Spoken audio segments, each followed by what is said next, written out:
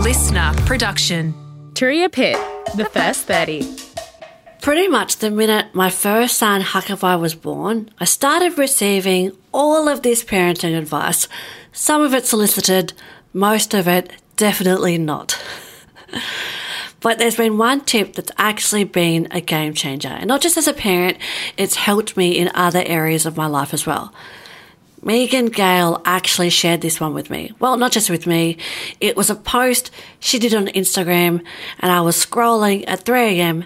breastfeeding my son. And I really loved it because it's a simple mindset switch, and I reckon it might have a really big impact for you as well. And so here it is. Stop saying I have to and start saying I get to. And I'll give you an example.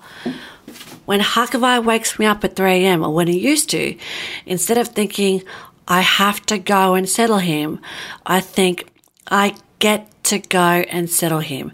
For me, it shifts my perspective to be one of gratitude, and it reminds me how grateful I am to be able to have, this healthy little boy. And when I need to go to a work event that I'm not in the mood for, I swap, I have to go to this event to, I get to go to this event. Again, it reminds me that it's an opportunity, and it reminds me how good it is that I get to do the work that I do. So I want you to try this. Swap I have to with I get to. It's a really tiny change, but I think it's going to have some positive ripple effects throughout all areas of your life. Consistency will unlock your goals. Hit follow now and never miss an episode of The First 30. It's 30 days. You can do this. If you're a mum who wants to learn to run, check out my running program, Run with Turia.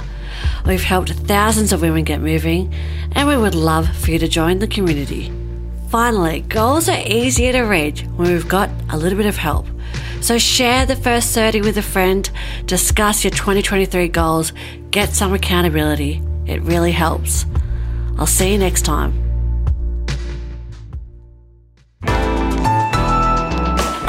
Listener.